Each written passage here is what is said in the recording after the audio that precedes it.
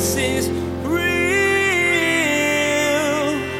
There's power in your name. We find hope when we trust in your ways. We need real. Jesus is real. When the needs were there, they were engaged.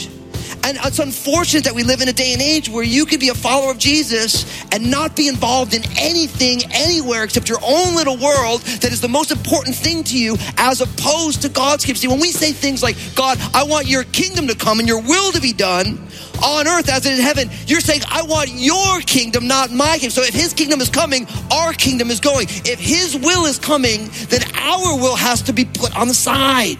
Serving others is something every Christian is asked to do, but it doesn't seem to come as second nature. In today's message, Pastor Daniel will be urging you to adopt Christ's attitude towards service. It may not have been his first choice, but Jesus always showed up to give of himself for those he loved, which was everyone. You too can show love to everyone simply by being willing to set your kingdom aside and let Jesus' heart shine through. Now, here's Pastor Daniel in Matthew chapter 5 with part 2 of his message, Beautiful Fruit. Jesus is real. When you read this list, almost all the characteristics that are described here are not things that we would necessarily see as beautiful. Notice, poor in spirit, mourning, meekness, hunger and thirsting for righteousness, mercy, pure in heart, peacemakers, persecution. Maybe some of those you might grab. But what we learn right away is that the blessed life is beautiful because this is a declaration not of what we're supposed to do, but who we are. Like it's been said this way, and I love this. They're called the be attitudes, not the do attitudes. You like that, huh? Write that down. You can tweet that out. It's real good. Your friends will be impressed. See, the Beatitudes are a declaration of in Christ who we are. And too many of us today in the world that we live in, we think who we are is what we do. And so it's about identity before action into the world. And the Beatitudes function in such a way to tell us who we already are if you are born again. If you put your faith and trust in Jesus, this is who you are in Christ. Now, unfortunately for many of us, we're not living like this at all. But this is who we really are. And now what's fascinating about this idea of this word blessed, in the Greek word, it's makarios, which literally speaks of somebody who has been blessed by God. You know, the Greek adjective means to be fortunate or to be happy. Now, I think what's fascinating about that is the idea that some of your translations say, oh, how happy. But we don't like the word happy because happiness has been devalued by our culture to mean just feelings of well-being, feelings of circumstantial joy, right?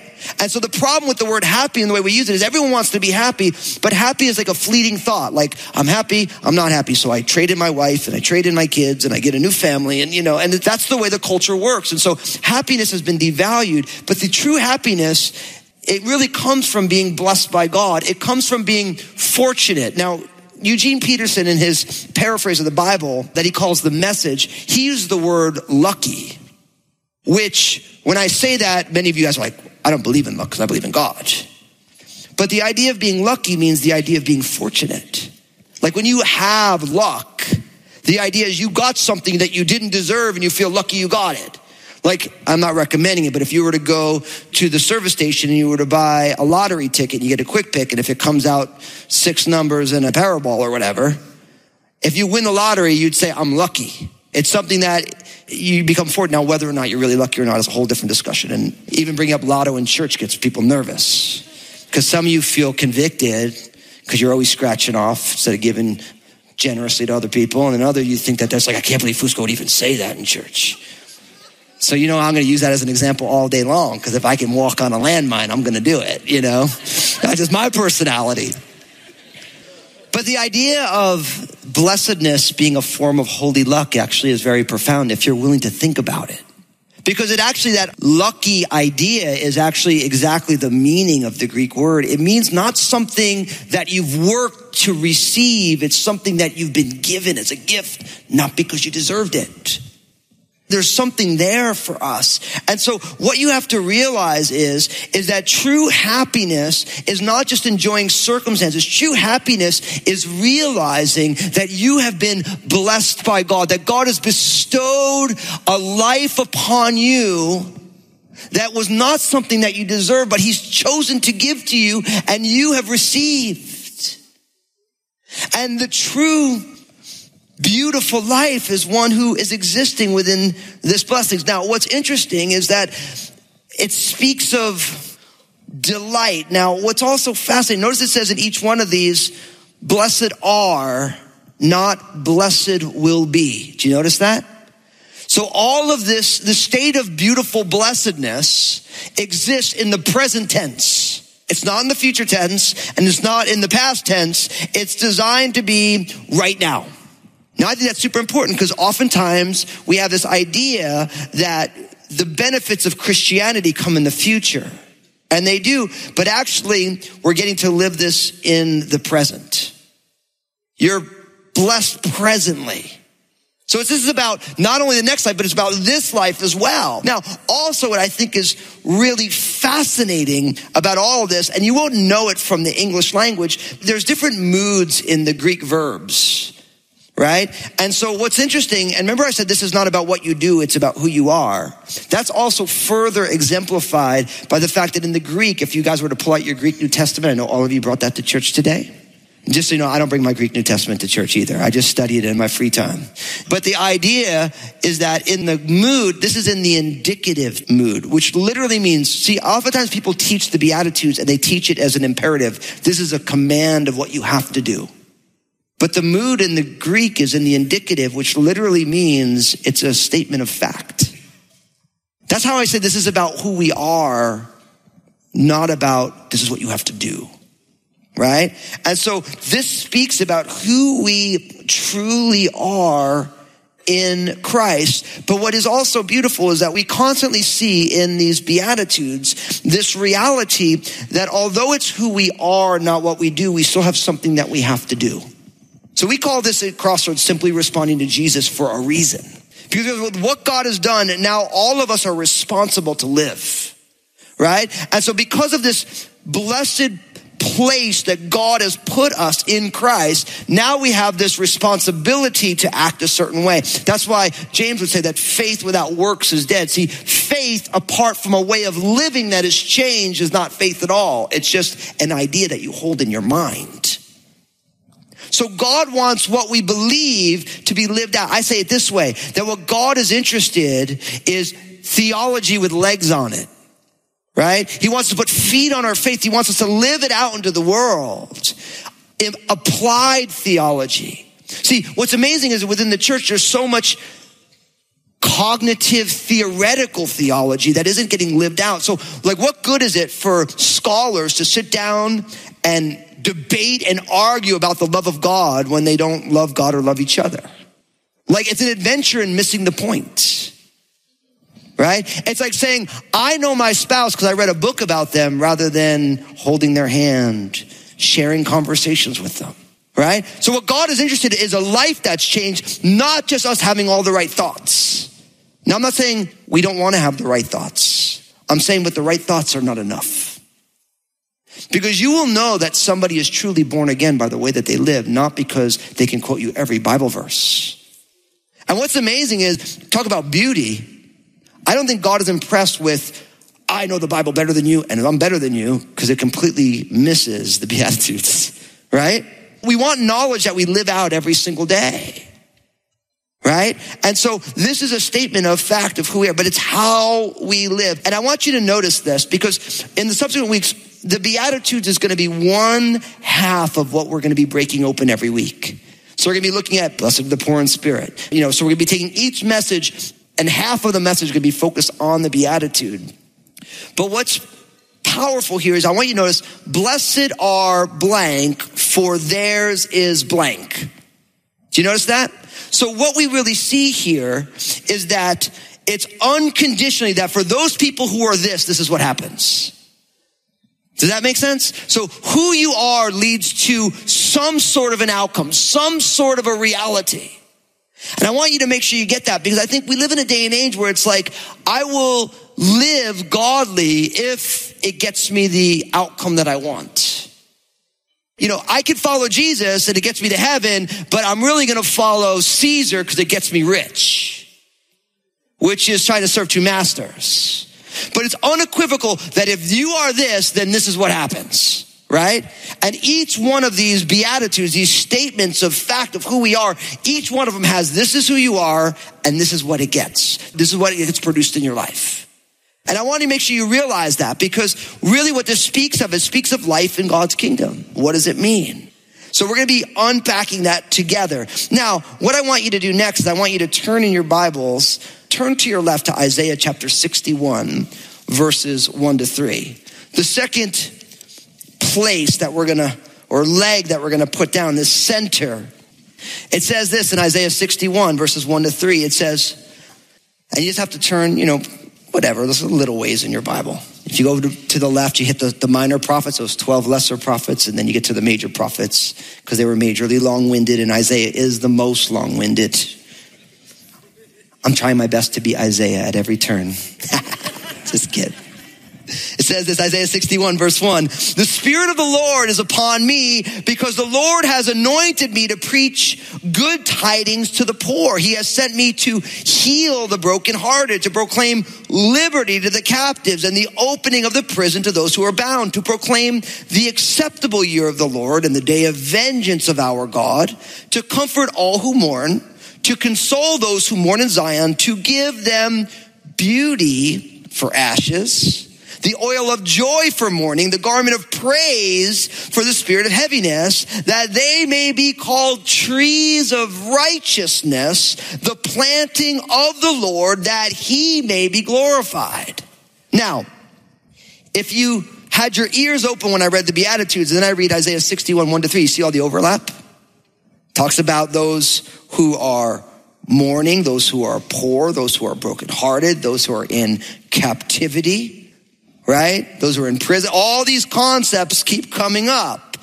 I notice in the middle of verse 2 of Isaiah 61, it says to comfort those who mourn and to console those who mourn inside, to give them what? Beauty for ashes, to restore something that is aesthetically pleasing to them in the midst of rubble. Now, the reason I bring this up is because Jesus quoted these verses in Matthew chapter 3 and Luke chapter 4. Remember, he went into the synagogue and he took the scroll of the prophet Isaiah and he rolled it out and he found Isaiah 61 and he read it. And he read this and then he shut the scroll and all the eyes were fixed on him. And what did he say? He said, this day, this scripture is fulfilled in your hearing. Now, why do I bring this up? Because what we realize is that beauty is a gift from Jesus. True beauty is a gift from Jesus. Before Jesus spoke these Beatitudes, we have it in Matthew 5. There's also another version of them in Luke's gospel.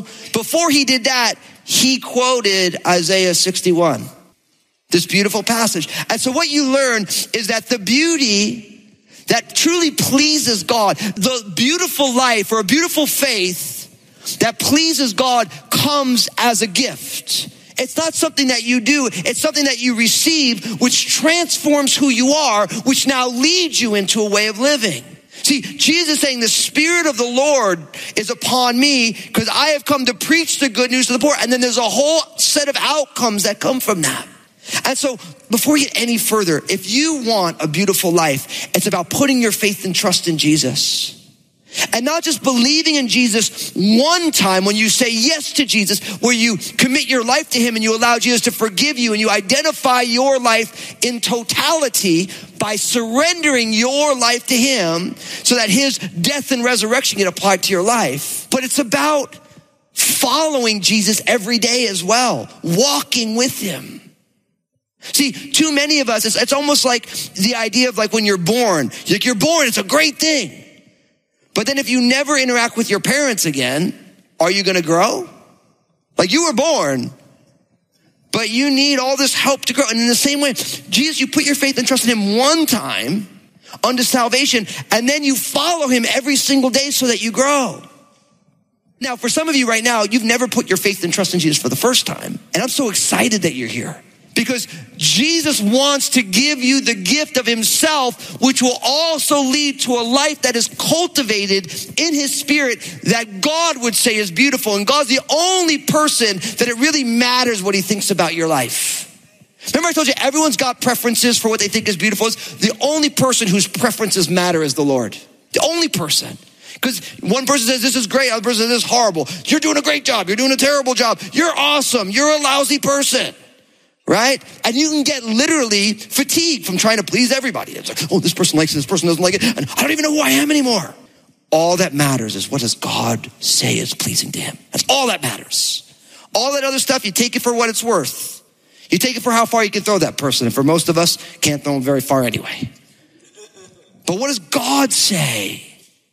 And when you realize that God's ideas of beauty are unique, but they lead to exactly where you want to be, what he wants for you, it changes everything. So it comes as a gift. Now, so for some of you, my prayer is that you'll say yes to Jesus today. But for others of you, maybe you've already put your faith and trust in Jesus. But here's the question, are you really following him? Like, really? Because what I've seen in my own life, I've been a follower of Jesus for 2 decades. For some of you, like, man, that's just no time. It's like what I've seen is that it's real easy to be a Christian and not act like a Christian at all. Like you hate who you hate and you have the justification reasons why you do. You're kind of judgmental. You know gossip is a sin, but you do it anyway. You know what I mean? You don't live self-sacrificially in any way. I mean, I once heard it said that if you ever ask a Christian to do something, they say that they'll pray about it. That's their way of not doing anything. How horrible is that? I mean, think about it. And let's be honest, how many of us have done that?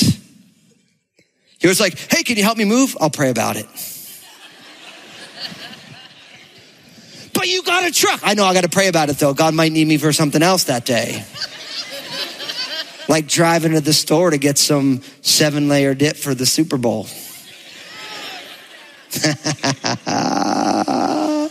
You know what I'm talking about. See, what goes on is that you can know it all, but you're not living self-sacrificially at all. And I'm here to tell you, if you're not living self-sacrificially at all, you're not following Jesus. You know why? Because at every single turn of the life of Jesus, he lived self-sacrificially. He wanted to go with his disciples and pour into them, but the crowds came and Jesus showed on up. Right? He laid down his life. You watch the early church. The book of Acts was so powerful. Why? Because at every turn, they served. And not that they didn't get time away, but when the needs were there, they were engaged. And it's unfortunate that we live in a day and age where you could be a follower of Jesus and not be involved in anything, anywhere except your own little world that is the most important thing to you as opposed to God's kingdom. See, when we say things like, God, I want your kingdom to come and your will to be done on earth as it is in heaven, you're saying, I want your kingdom, not my kingdom. So if his kingdom is coming, our kingdom is going. If his will is coming, then our will has to be put on the side. But for especially in this generation, we see the church where I believe in Jesus, but it's not about his kingdom, it's about your kingdom. You got all the plans. And every time God's word violates your plans, you say, I'm a follower of Jesus, but I'll go check out another church. And that's hard. But I'm here to tell you, if you follow Jesus, you know that your life will be beautiful in the eyes of God. And God's ways are different. And Jesus wants to give you this beauty as a gift. He came to preach so that this stuff happens. Now, moving from there, I want you to turn back to the New Testament. I want you to turn past Matthew's gospel to the book of Galatians chapter 5. So Galatians 5 verses 16 to 26. So Galatians is one of Paul's letters. If you know, you go past the gospel and the book of Acts, then you have Paul's letters. You have Romans, right? And you have 1st and 2nd Corinthians, and then the epistle to the Galatians. And of course, chapter 5 sits conveniently between chapters 4 and 6. And notice what it says in verse 16. Now again, I'm just giving you an overview of where we're going. And you can see how much fun we're going to have unpacking what beauty truly is in God's eyes. It says this, verse 16 of Galatians 5. I say then, walk in the Spirit, and you shall not fulfill the lusts of the flesh. For the flesh lusts against the Spirit, and the Spirit against the flesh. And these are contrary to one another, so that you do not do the things that you wish. But if you are led by the Spirit, you are not under the law.